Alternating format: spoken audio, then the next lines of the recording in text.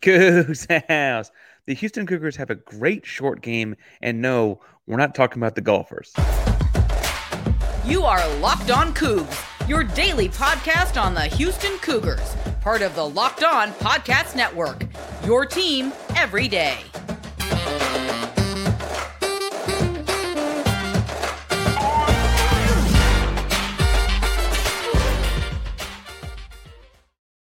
Welcome to Locked On Cougs, the daily podcast about your Houston Cougars. I'm your host, Houston-born teacher and coach Parker Ainsworth, here to break down all things Cougs. If you're a U of H fan or just a hater who can't step by, please be sure to subscribe down below that we can listen to Cougs into your newsfeed each and every day. We appreciate you making Locked On Cougs your first listen of the day. Welcome back to the YouTube channel. That's where you found us. It is so good to see you again. Obviously, we're doing a giveaway every 250 subscribers like we always do, and we're about at 1,600. So once we get over that 1,600, we're going to 1,750 is the next giveaway. Hit like and subscribe to make sure that we get there. Comment on the videos that we know you're in the contest. If after talking about some Houston Cougar football short games and talking about a little bit of basketball schedule as much as we can at this point about it, please, if you have nothing else to say, I guess, please be sure to tell us down below what goes on your bagel. Now, as I scoot out for a second, look at the whole rundown. We're going to talk some about the short game that the Houston Cougars are doing on offense, about what they're doing. The second segment, talking about how can that grow this team and program as a whole, what this does for the program. But I do want to spend a final segment talking about the basketball schedule because the basketball schedule comes out at some point on Tuesday. So I guess by the time you're listening to this might seem old, but I love talking basketball and cannot wait to get to talk about the basketball season. But first, let's talk some about the short game. Now, I want to clarify a couple things here. One, when I talk about short game, I'm talking about passes initially thrown behind the line of scrimmage or under 10 yards downfield. That means time in the air, not necessarily where the guy ends up after the fact, but the ball travels in the air, goes behind line of scrimmage or less than 10 yards downfield. And I think this is something Houston does very well, and think something Houston needs to do or to continue to do, frankly. And so in looking at that, I think it's just pointing out that like on screen passes alone, Donovan Smith is 91%, 31 of 33 on the season, and has gained 221 yards out of his just over 1,000 this season, right? They're averaging 6.7 yards per attempt on screens, which is actually more than they're averaging on any other non-screen pass, which is 6.6 yards per attempt on all other passes. Of the 11 total drops this season, only 2 of them have been screen passes, those 2 being the only 2 incompletes. A screen pass in itself and in its design has not allowed any sacks, no QB hits, and just 2 pressures at all, right? On the whole, I think some people are like, well, obviously, but like he's throwing it to so short. But you also need to play to your guy's strengths and what he does well. Donovan Smith has proven to be very, very accurate in these instances, in these quick windows where he make quick decisions. He's making those throws as seen time and time again. It's usually made on a pre-snap read based on where people align and who's going to do what. I also think there are pre-snap RPOs happening where if he sees this box or this alignment, then he does that thing or vice versa, right? But the screen game and those systems has worked. Again, almost a fourth, over a fifth of his passing yards are coming from just 31 of his completions. That's impressive, to say the least. On the short yardage stuff, right, under 10 yards, so positive yards of downfield pass, air quotes, but less than 10 yards down the field, he's completing 71.9% of his passes. That's 46 out of 64. Generally speaking, between the tackles or the center portion of the field, not always between the hashes because you're not always in the middle of the field, right? Center field can also mean center of the field as in between tackles when you're on the right hash, whatever. He's thrown 30 of 39 and 255 yards. That's a 93.4 QBR throwing over the middle of the field in that short distance. That's being hyper accurate with a bunch of linebacker and other junk in the way there, but it's really being able to squeeze the ball short into a window. And it's probably because he put so much mustard on it when he lets it fly, right? In Donovan Smith's college career, he's averaging, in his college career, the 2.72 seconds he had to throw the ball at Houston is the least he's had to do in any season. At Tech, he'd had almost 3 in both instances in both seasons, and here at Houston, he's got 2.72. Throwing the ball short behind the line of scrimmage, throwing the ball short in that 0 to 10 range helps negate all of that. The behind the line of scrimmage throws, he's getting off in 1.77 seconds, right? And the under 10-yard throws, he's getting off in 2.2 seconds. Both of those numbers mean, I should say, that he's getting it off well before average time to get the ball off, and that he's not running around for his life to do this, right? This is not the kind of throw that he has to escape or evade pressure, helps negate some of the stuff like we saw against TCU when that crazy defense front they have. They rotated 9 guys through 3 spots and kind of wore out the Houston Cougars offensive line. That doesn't happen when you're getting the ball off super, super quickly. If anything, it wears defensive linemen out because they have to pass rush when they realize it's a short pass, then they have to chase the ball downfield. They have to go sideline to sideline, etc. It kind of wears them out in a different way, whereas if they can just pursue the passer, that's frankly a much easier job than the one they signed up for, right? Short passing concepts, I have my notes here, I'm just trying to read it, I promise, are more likely to break open in these quick throws, kind of quick hitter type moments.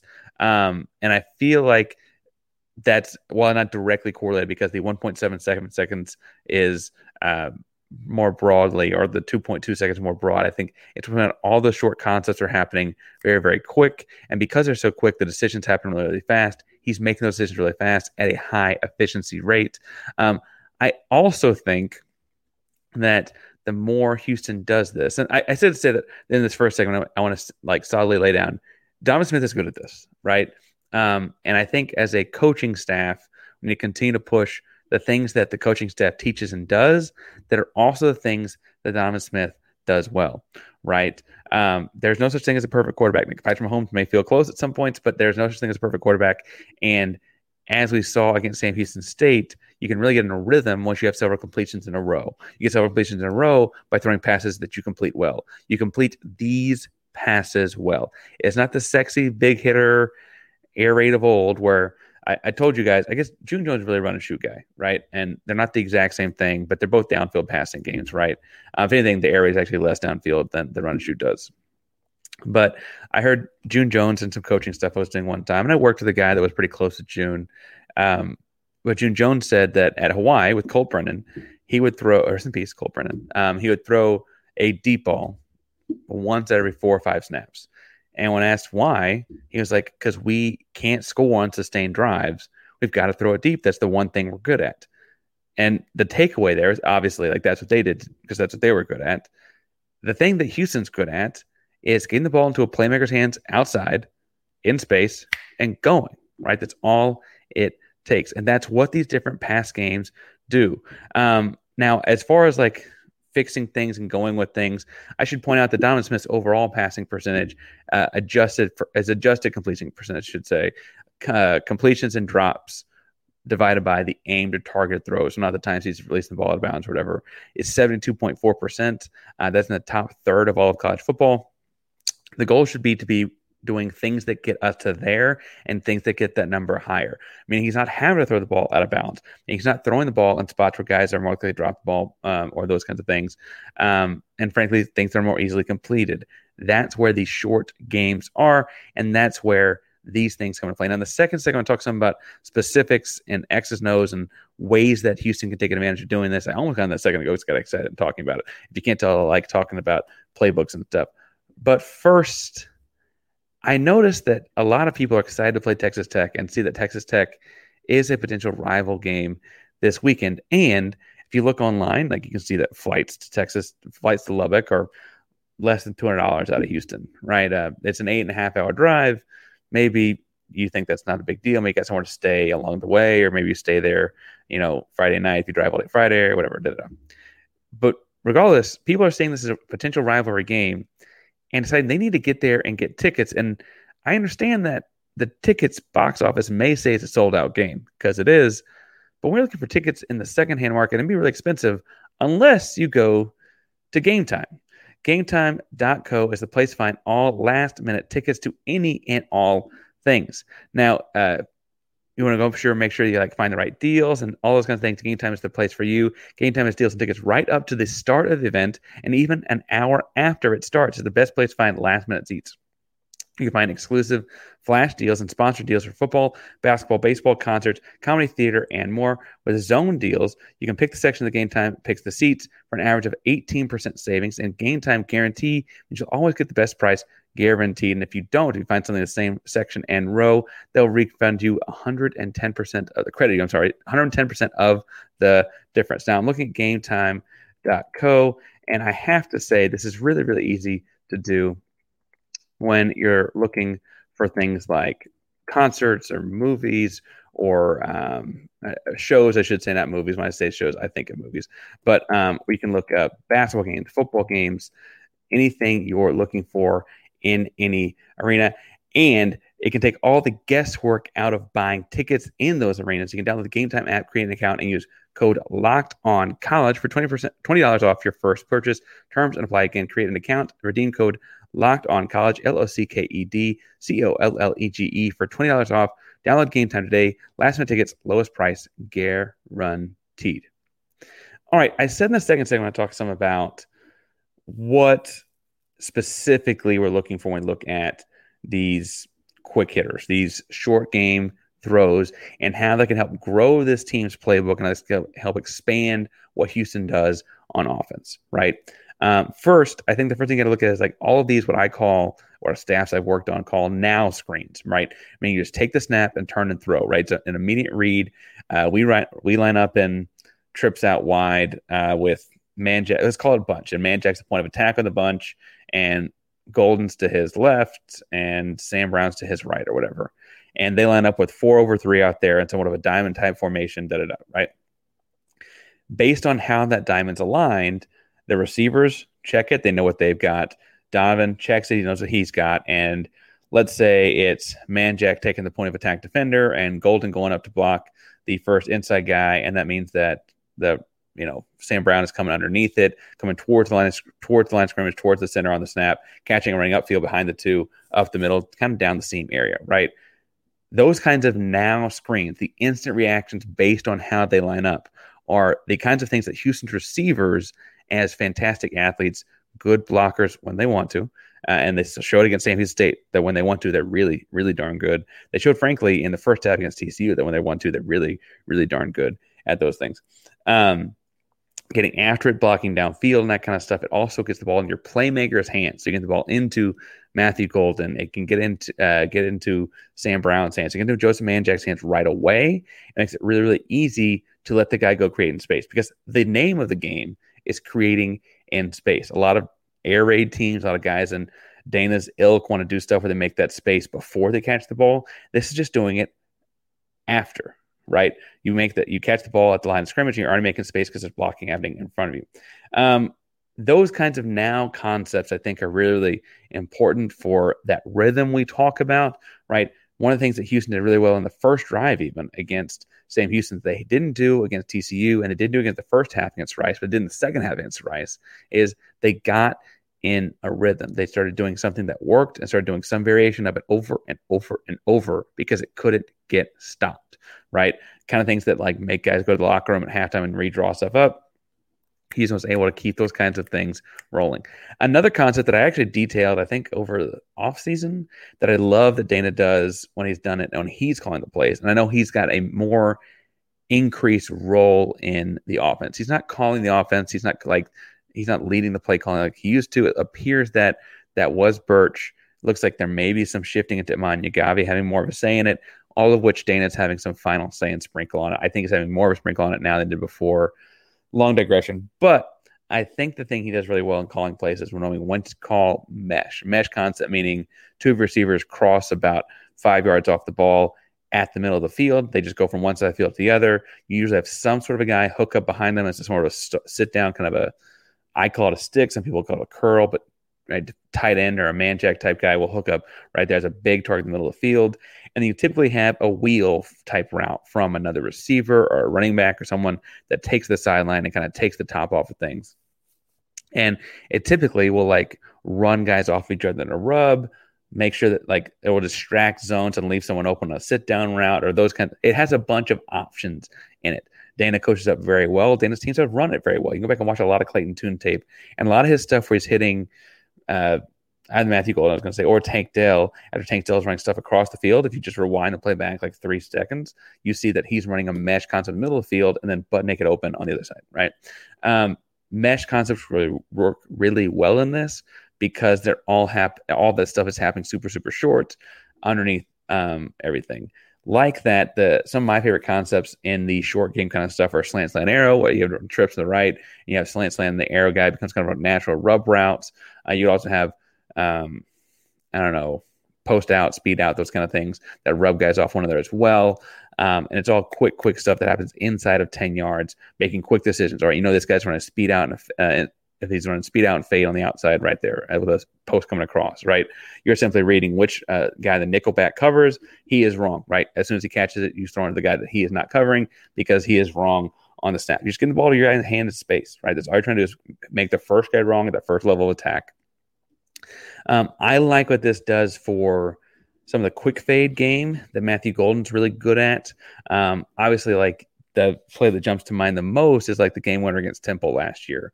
But the quick fade game is where it's like a quick stutter and then burst, and the quarterback is throwing it on a second step, right? Just 1-2 throw, where they made a pre-snap read based on alignment, assignment, who's where on the field.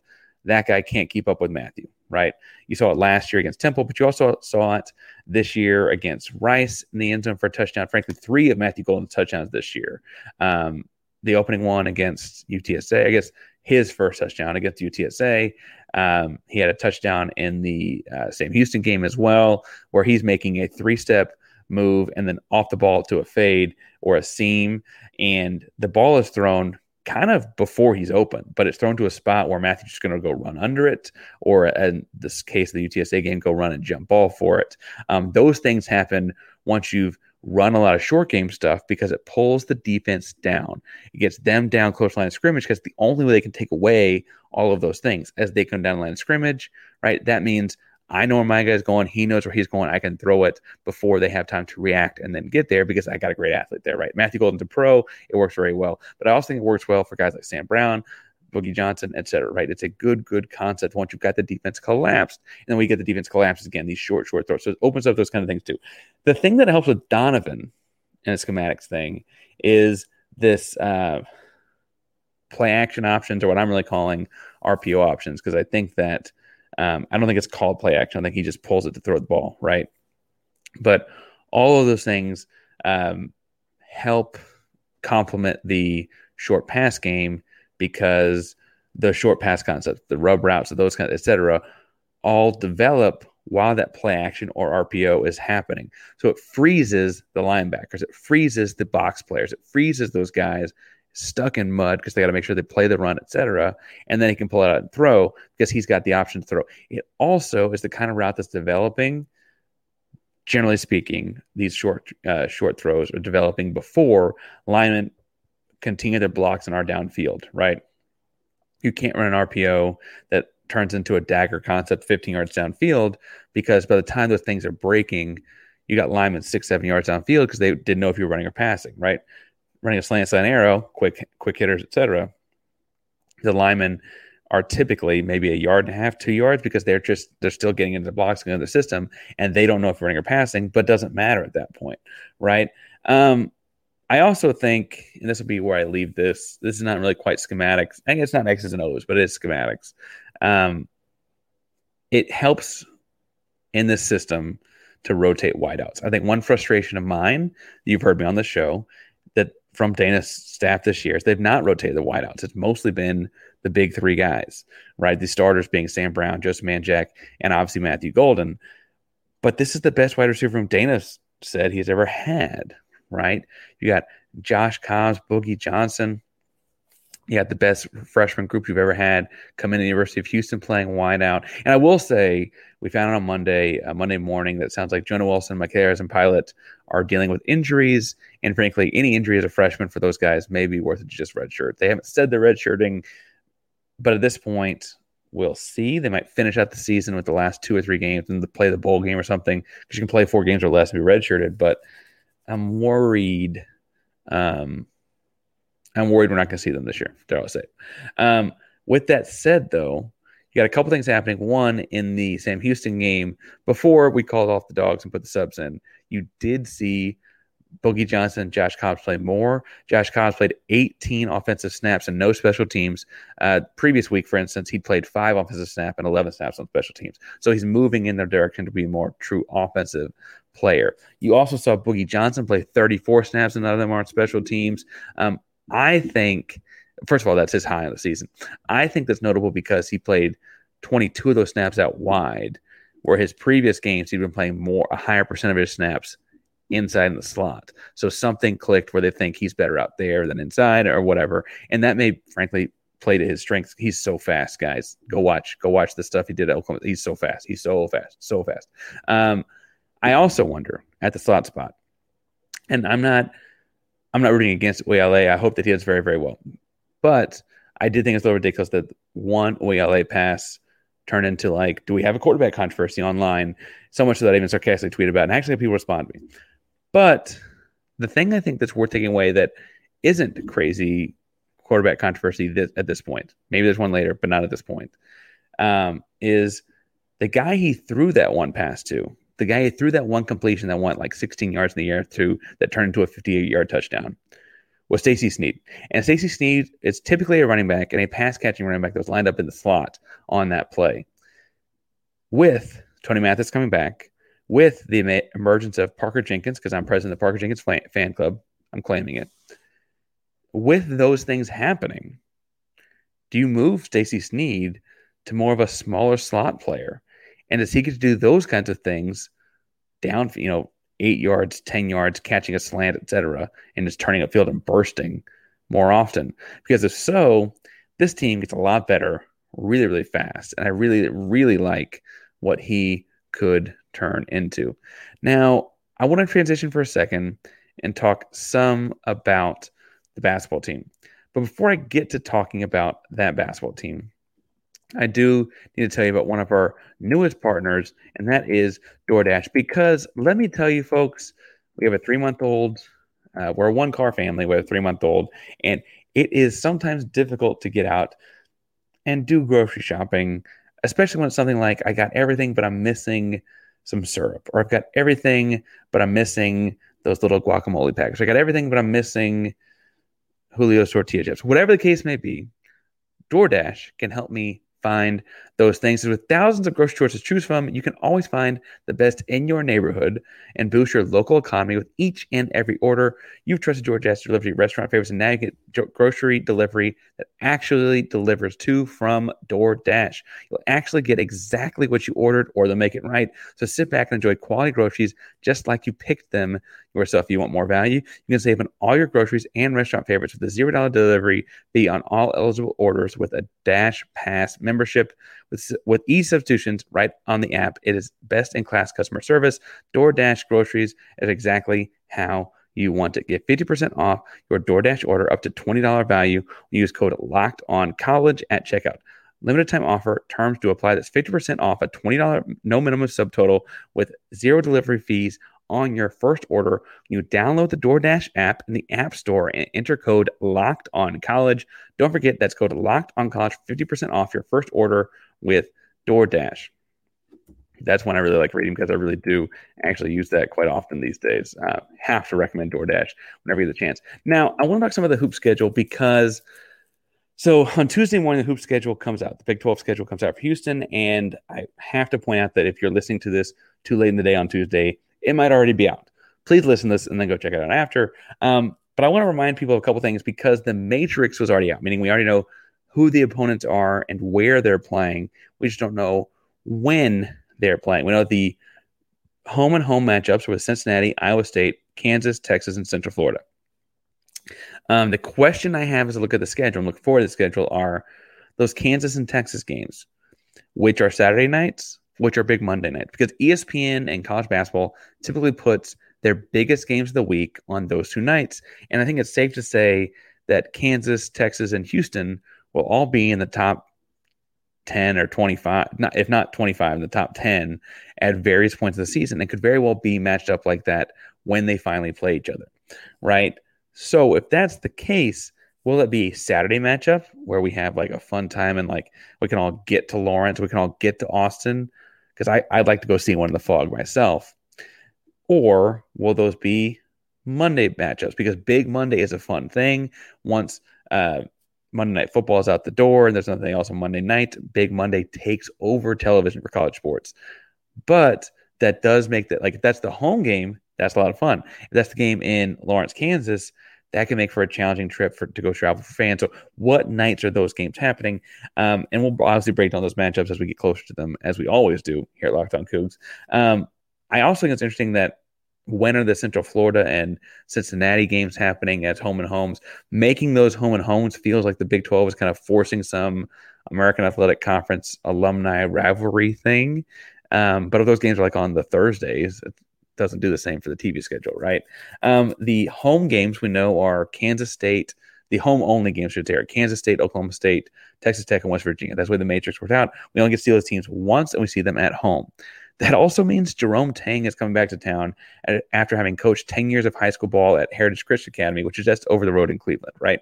Cleveland, Texas. I should probably specify, but Cleveland, Texas. So while he's familiar with the Houston area and frankly has recruited the Houston area when he was at Baylor and now the head coach at Kansas State, when is his welcome home party? Because he's going to be in Houston to coach at some point. And is that a Saturday game itself, in the kind of instance where, like, Kelvin Sampson, Jerome Tang, Houston fans can have a big fun night? Frankly, does Heritage Christian Academy show up as a team to that game, whatever, right? Or is that a Thursday game, right? What happens there? And then the road trips. So Houston's got 4 road-only opponents: Baylor, TCU, Oklahoma, BYU. Now, Oklahoma is about a 6-ish hour drive.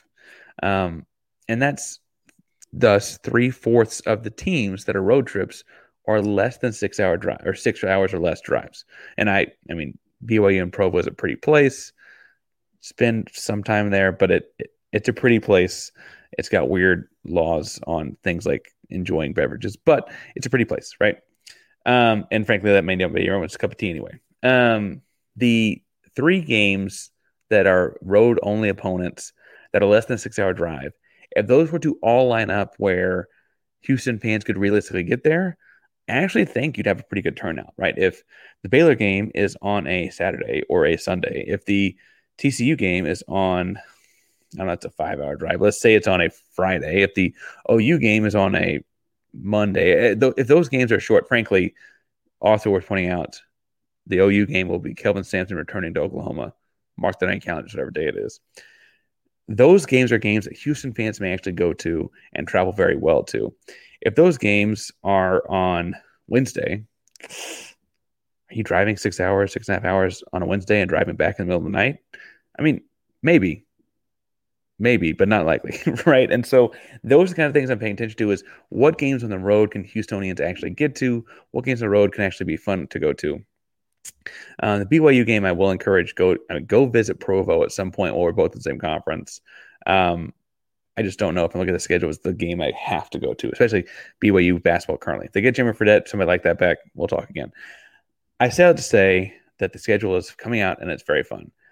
I also have to admit that, bluntly, at this point, it's Tuesday. You might have already seen the schedule. If so, tell us down below what you think of it and what you think of the placement of games as far as days of the week. And also if there's any rhyme or reason the order you think makes it more difficult, less difficult than it could have been. If there's a stretch of road games, you're like, oh my God, I can't believe they'd go to Lawrence and then to Baylor and then to BYU or whatever. Tell me in the comments down below what you think of the hoop schedule once it's out very, very soon, if it's not already. Thank you all so much for tuning into the show today. Locked On Cougs is a proud Locked On Podcast Network. That means your team every day. Go Cougs.